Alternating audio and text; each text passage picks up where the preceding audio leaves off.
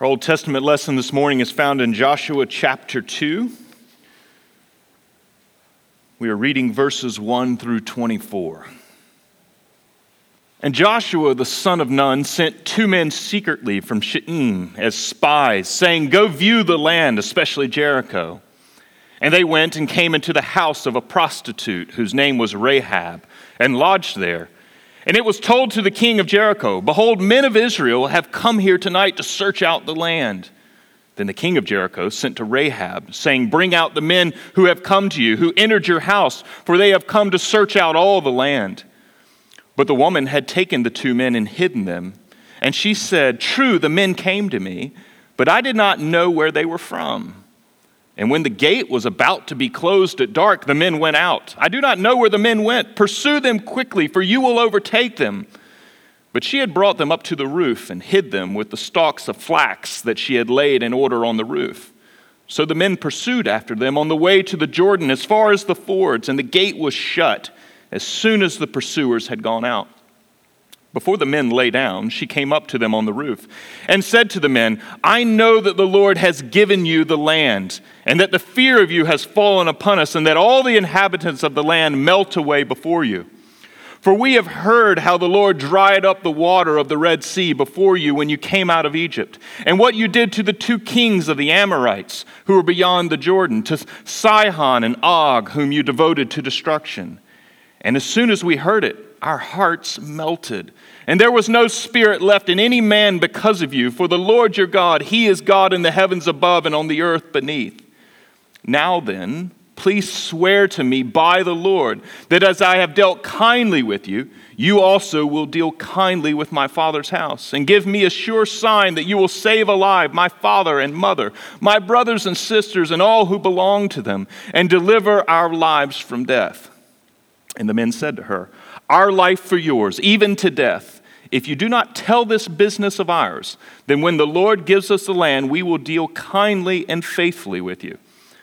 Then she let them down by a rope through the window, for her house was built into the city wall, so that she lived in the wall. And she said to them, "Go into the hills, or the pursuers will encounter you, and hide there 3 days until the pursuers have returned. Then afterward you may go your way."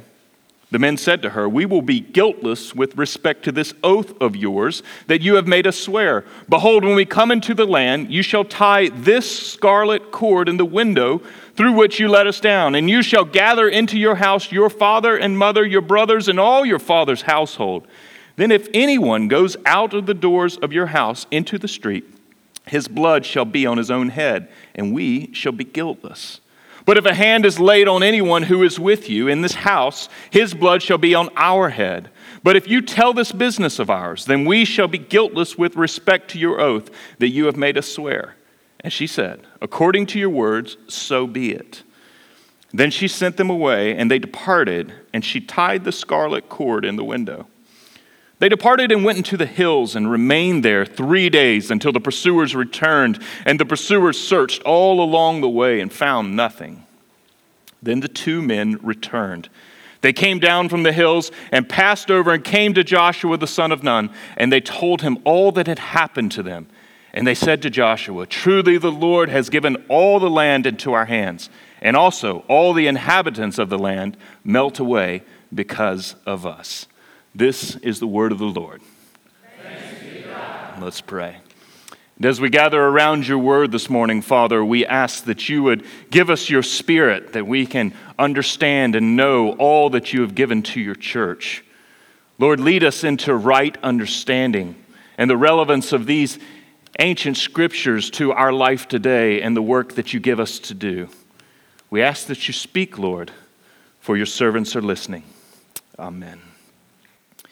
In late 1992, George Bush, the outgoing president of the United States at that point, ordered the United States military to enter into Somalia.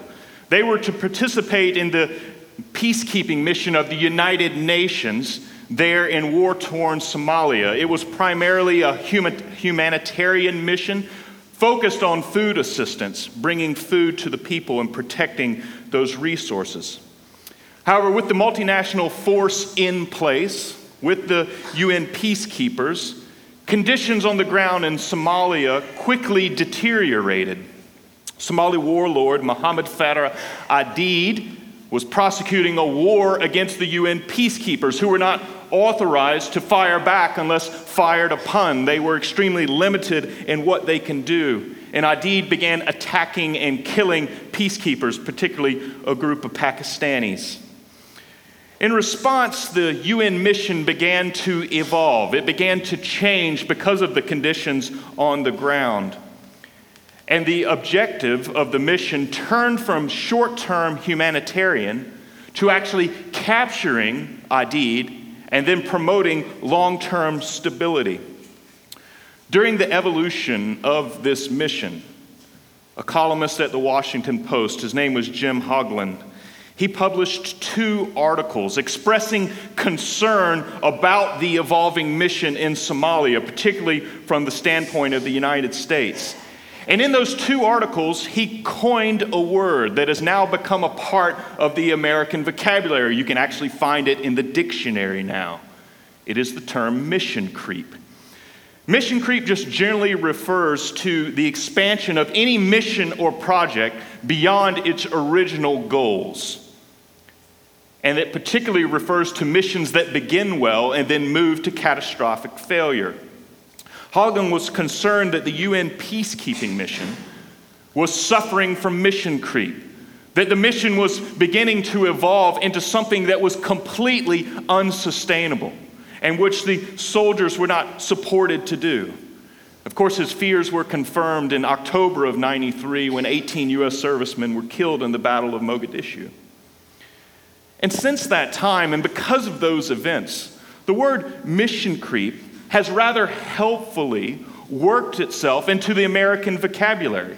And not just in relationship to military operations, but rather the word is used across organizational life to talk about how an organization has a mission or a project that it gives itself to. And then the tendency to drift, to move off the center of the original purpose, of the core commitment that the mission has, and finding themselves centered on something else. Because we all know that this happens in organizational life. It happens in church life, where the original purpose becomes muddled if it's not completely forgotten. And as a church, it's important, in fact, essential for us, as we talk about the mission of God, to talk about the dangers of mission creep. Because to be truly effective in Christian mission, the church must be faithful to the call and command of God. To avoid mission creep, it is crucial for us to understand what God's priorities are. It's crucial for us to understand what God's purposes are. And it's crucial for us to understand God's plan for bringing these things to effect.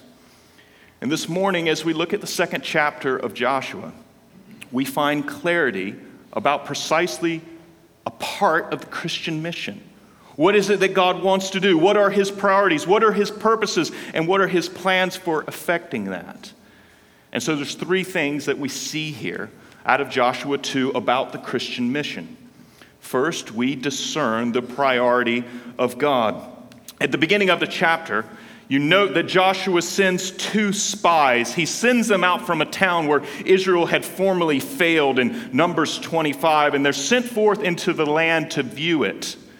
And they go into the land to look at the fortifications of Jericho, but they were also to do something else. You'll note that they enter into the house of a prostitute, a lady of ill repute in the city of Jericho. But the house of a prostitute in the ancient Near Eastern world was not simply a brothel. It functioned somewhat like a crossroads. It was a tavern. It was a hostel. Could be somewhat considered the ancient hotel. And of course, it was a place where men and women could purchase sex. And so it was a seedy place. And these men of Israel enter into there, and they are spying out the land. But what they're doing is not simply looking at the fortifications. That the original term here that we translate spy is a complicated one. And at other places in your English Bibles, it's translated, they were secret messengers. And here it's important for us to understand something about these 2 men and their mission. that they were sent to do something in Jericho, that they enter into Rahab's house.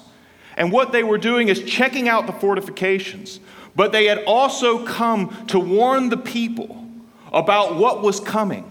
Because we learn later in the passage that Rahab and all the citizens, the inhabitants of Jericho, were all very well aware of Israel and of God's mighty acts to deliver them out of Egypt, to bring them through the desert. And now they were on the precipice of the land.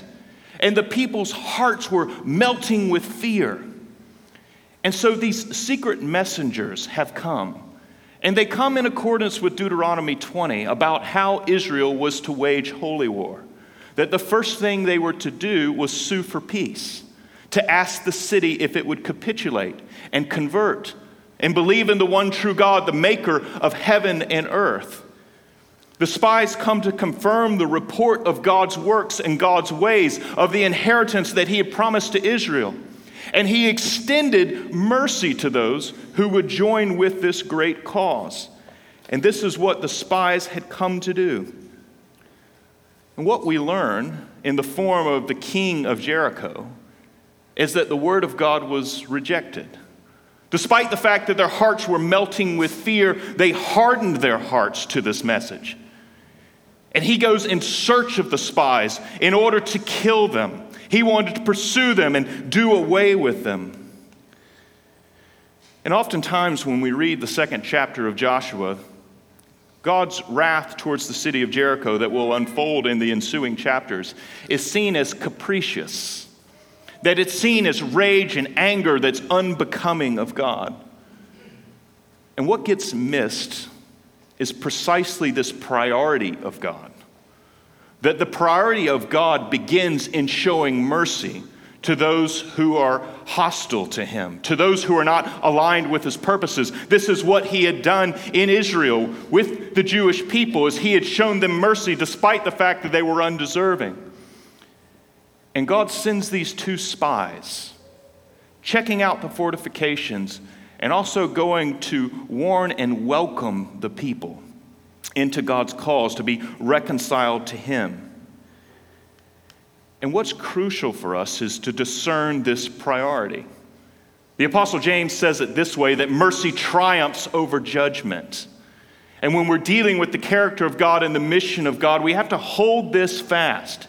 If we don't see that the priority of God is to show mercy to the works of his hands, to show grace to his creation, to reconcile the creation to itself, and that he will exercise judgment if the creation hardens itself towards him, but that his priority is mercy, then friends, the mission will creep.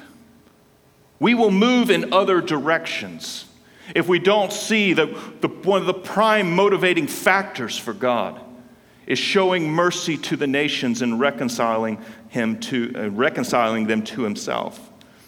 Our God is merciful, and we are his ambassadors sent to sue for that peace. And so in the mission, we have to hold fast to this. Now, the second piece that's also closely related to this is we discern the purposes of God in Joshua 2. The city of Jericho was melting in fear, but they did reject the word of God. They rejected that God was the creator of heaven and earth and that he had laid claim to the land on which they dwelled. They held fast to their own gods, trusting that those gods would deliver them. They held fast to their idols. But there's one person in this entire story that we learn of that renounces that former way of life. Her name was Rahab. She was a prostitute. And in verses 9 through 11, we see a marvelous profession of faith. Follow along with this once again. I know that the Lord has given you the land, and that the fear of you has fallen upon us, and that all the inhabitants of the land melt away before you. For we have heard how the Lord dried up the water of the Red Sea before you when you came up out of Egypt, and what you did to the 2 kings of the Amorites who were beyond the Jordan, to Sihon and Og, whom you devoted to destruction. And as soon as we heard it, our hearts melted, and there was no spirit left in any man because of you. For the Lord your God, He is God in the heavens above and on the earth beneath. And here we have Rahab professing faith, announcing that she believes in the promise and the plan of this God. And what's crucial for us to pick up and receive here is that this was always the plan of God. If you remember the covenant that he made with Abraham, as we discussed last week, that God singles out Abraham and blesses him. But he doesn't do so that Abraham can simply be rich with the bounty of God. But he says, Abraham, I'm blessing you, that you might become a blessing to all the nations of the earth. That in this very covenantal initial blessing given to the man Abraham, there was this missional impulse of God, that Abraham and his family were going to be for the nations. And so yes, Rahab was only one person in the city of Jericho who would be reconciled to God. But that was God's purpose and intent, was to reconcile that city. And this Canaanite woman with a disreputable past, a vocation that obviously trespassed the law of God and went outside of it, she was brought in because of her faith, because of her belief. And this was what God was about all along. Consider Psalm 67. May God bless us and make his face to shine upon us. Why? So that his way may be known on earth, his saving power among all nations.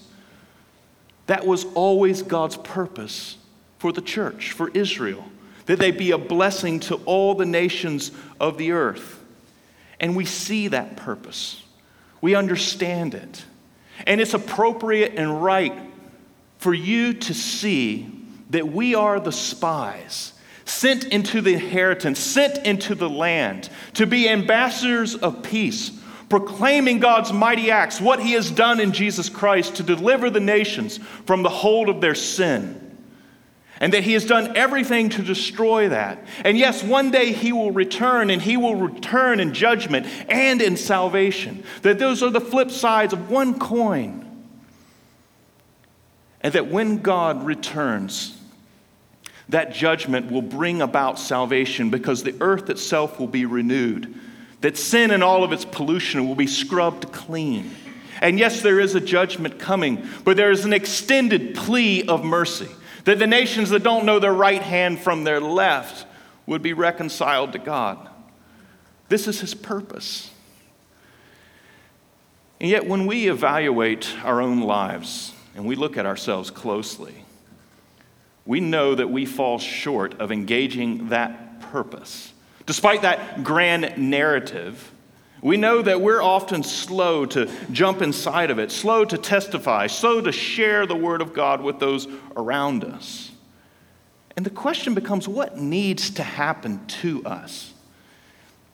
Several years ago, when Melissa and I were first married, she noted that in my family, the practice of gift giving at Christmas was fairly routine. My dad likes one type of gift. It's a Lowe's gift card. You stay in that lane and you have a happy grandfather. He loves the Lowe's gift card. He accumulates them through the years for his birthdays and for Christmas, and then he always goes in on a purchase, the Lowe's gift card. Melissa was determined to break out of this rut. And so she had found a new product. This was the early 2000s. They were called Crocs, if you remember the kind of rubbery plastic shoe. They were hot. The boys wore them. I wore them. They were the new thing. And so she had purchased a pair of Crocs for my dad. I still remember when he opened them. He looked at them like, what is this? What use do I have for this? Why didn't I get my Lowe's card? And then a few months later, I didn't hear it from my dad, but my mom told me. She said, your dad's been wearing those Crocs. I said, really? She said, yeah. In fact, he won't wear anything else. He's been wearing them to work. With his dress socks. We won't. And my dad became somewhat the Croc evangelist. Everybody needed Crocs. They were great for your feet until they called plantar fasciitis or things like this. But Crocs, Dad loved his Crocs. And he talked about his Crocs because they had changed and revolutionized his life, obviously. He was surprised by it. And friends, this is what has to happen to us, though. If we're to become those people who are aligned with God's purposes for the nations, what it means for us is that we commend to others what we cherish, what's really of first significance. But if we're taken up with other narratives, with other things, with other goals, with other priorities, if we think more about the well-being of our family, or if we think more about our own physical health, or if we think more about the education of our children, or we think more about our own possessions and accumulations, our own plans, that those purposes will drown out this great purpose. But this is the one great purpose of God that He's written inside the creation. Since Adam and Eve decided to rebel against Him and turn away from Him, and we have all joined them, that the great purpose of God is to reconcile all things, and He welcomes us to cherish that we have been included in that reconciliation. And then one of our prime purposes is to go and proclaim that and share that with all the nations, that people like Rahab would be brought in, that they would be redeemed and restored. And so take up your role as that spy, as that ambassador. If we don't, the mission creeps, and the mission ultimately slides and is lost. The final piece that we discern here has to do with God's way of salvation. We've seen the priority of God's character, what He's doing in the world. We've seen His purpose to reconcile the nations. But now we see the manner in which He does so, the way that He brings this. In Rahab, there is this awesome picture of conversion. And in our own mission, what's important for us is that we understand the way of that conversion, and we clearly get what that looks like, so that we know how it works in us and how also we commend that to other people. This is the gospel that we preach and that we live. And there's three things going on here, I would suggest to you, inside of Rahab's conversion. First, you see her profession. We just read the verses in 9 through 11, where Rahab confesses faith in the Creator God, the maker of heaven and earth, who had made a covenant with Abraham and his children and his children's children. That the God who made the world was actually the God who then made promises. And because He was the God who made the world, He was going to fulfill every one of those promises. And so the land on which she lived belonged to this God. Rahab comes to that conclusion. And rather than melting in fear and hardening her heart, she turns and professes. It's the first step there. The second thing we see Rahab's risk, and we see her self-renunciation. The king of Jericho learns of the plot. As the spies were attempting to recruit allies inside of the city of Jericho, and they were pursuing peace with them, the king learns of it. He cuts the mission short, and he comes to Rahab and says, "Turn them over." She then says the men have already left town, and she had hidden them inside of her roof. She does all of this at great risk to herself. She then helps them out of the city wall by the scarlet cord, lets them down, tells them where to hide. Her faith resulted in risk-taking. And her faith has resulted in this self-renunciation, where she has turned on all of her former allegiances. Every one of them. She turned on the city that brought her prosperity. She turned on the inhabitants. She turned on the king. She turned on all of her gods. And why did she turn on all of those allegiances? Why did she break her alliance with all of them? It was because she found something better. She found something true. She believed that the God of Israel was the true God. And so it led to this self-renouncing, self-laying aside type of faith, where she takes risk and her actions follow her beliefs. The third thing we see about this way of salvation is that Rahab is grafted into a community. Despite the fact that she was a Canaanite, Rahab was welcomed into the church. You see in verses 12 through 13 and then in verse 21 that Rahab swears a covenant with these two Israelite men. And she says, "Since I have helped you, will you show this same kindness to me and to my family?"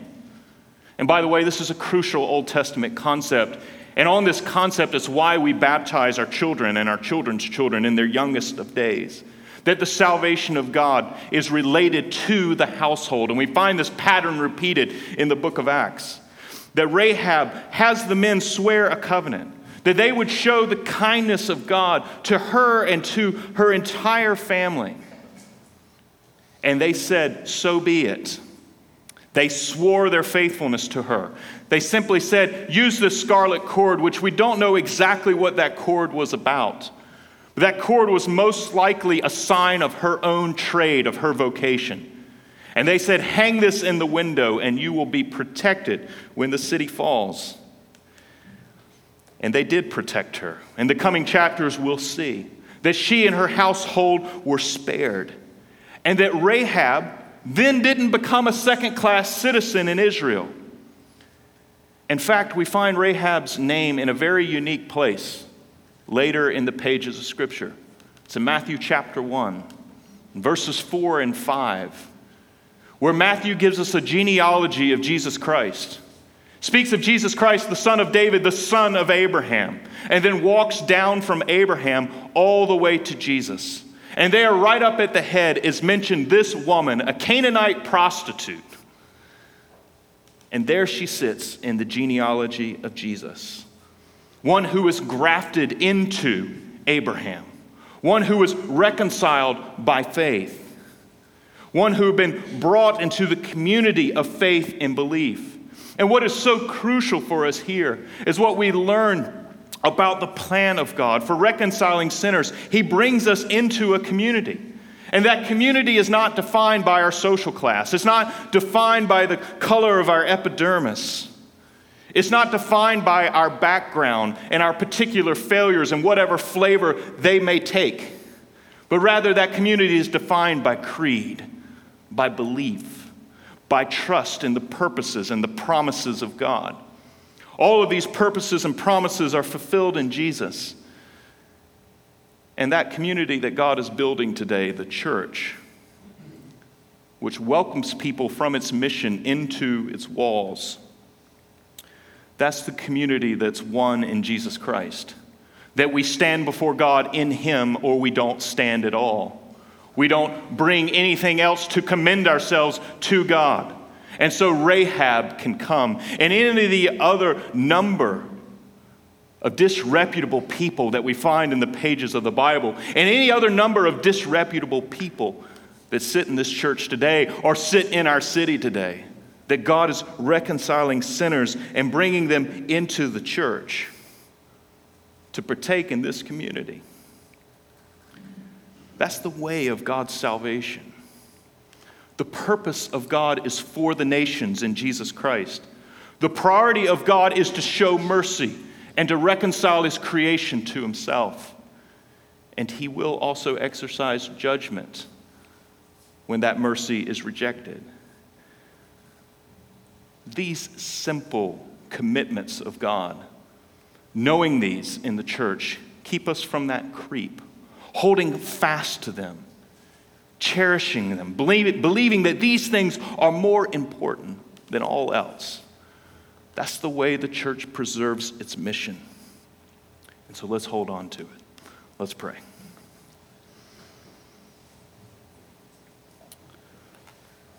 Father, we know that we are people like Rahab, that in all our various ways we sin and rebel against you, and yet you have been for us in Jesus Christ, and you've reconciled us to yourself. And you call us now by your command to be committed to your priorities and your purposes. We ask that we would take up that noble task, that we would engage it, that we would declare our Lord Jesus and His grace and His mercy to all the nations of the earth. Help us to do so, and may we do so with great strength and power. We pray in Jesus' name. Amen.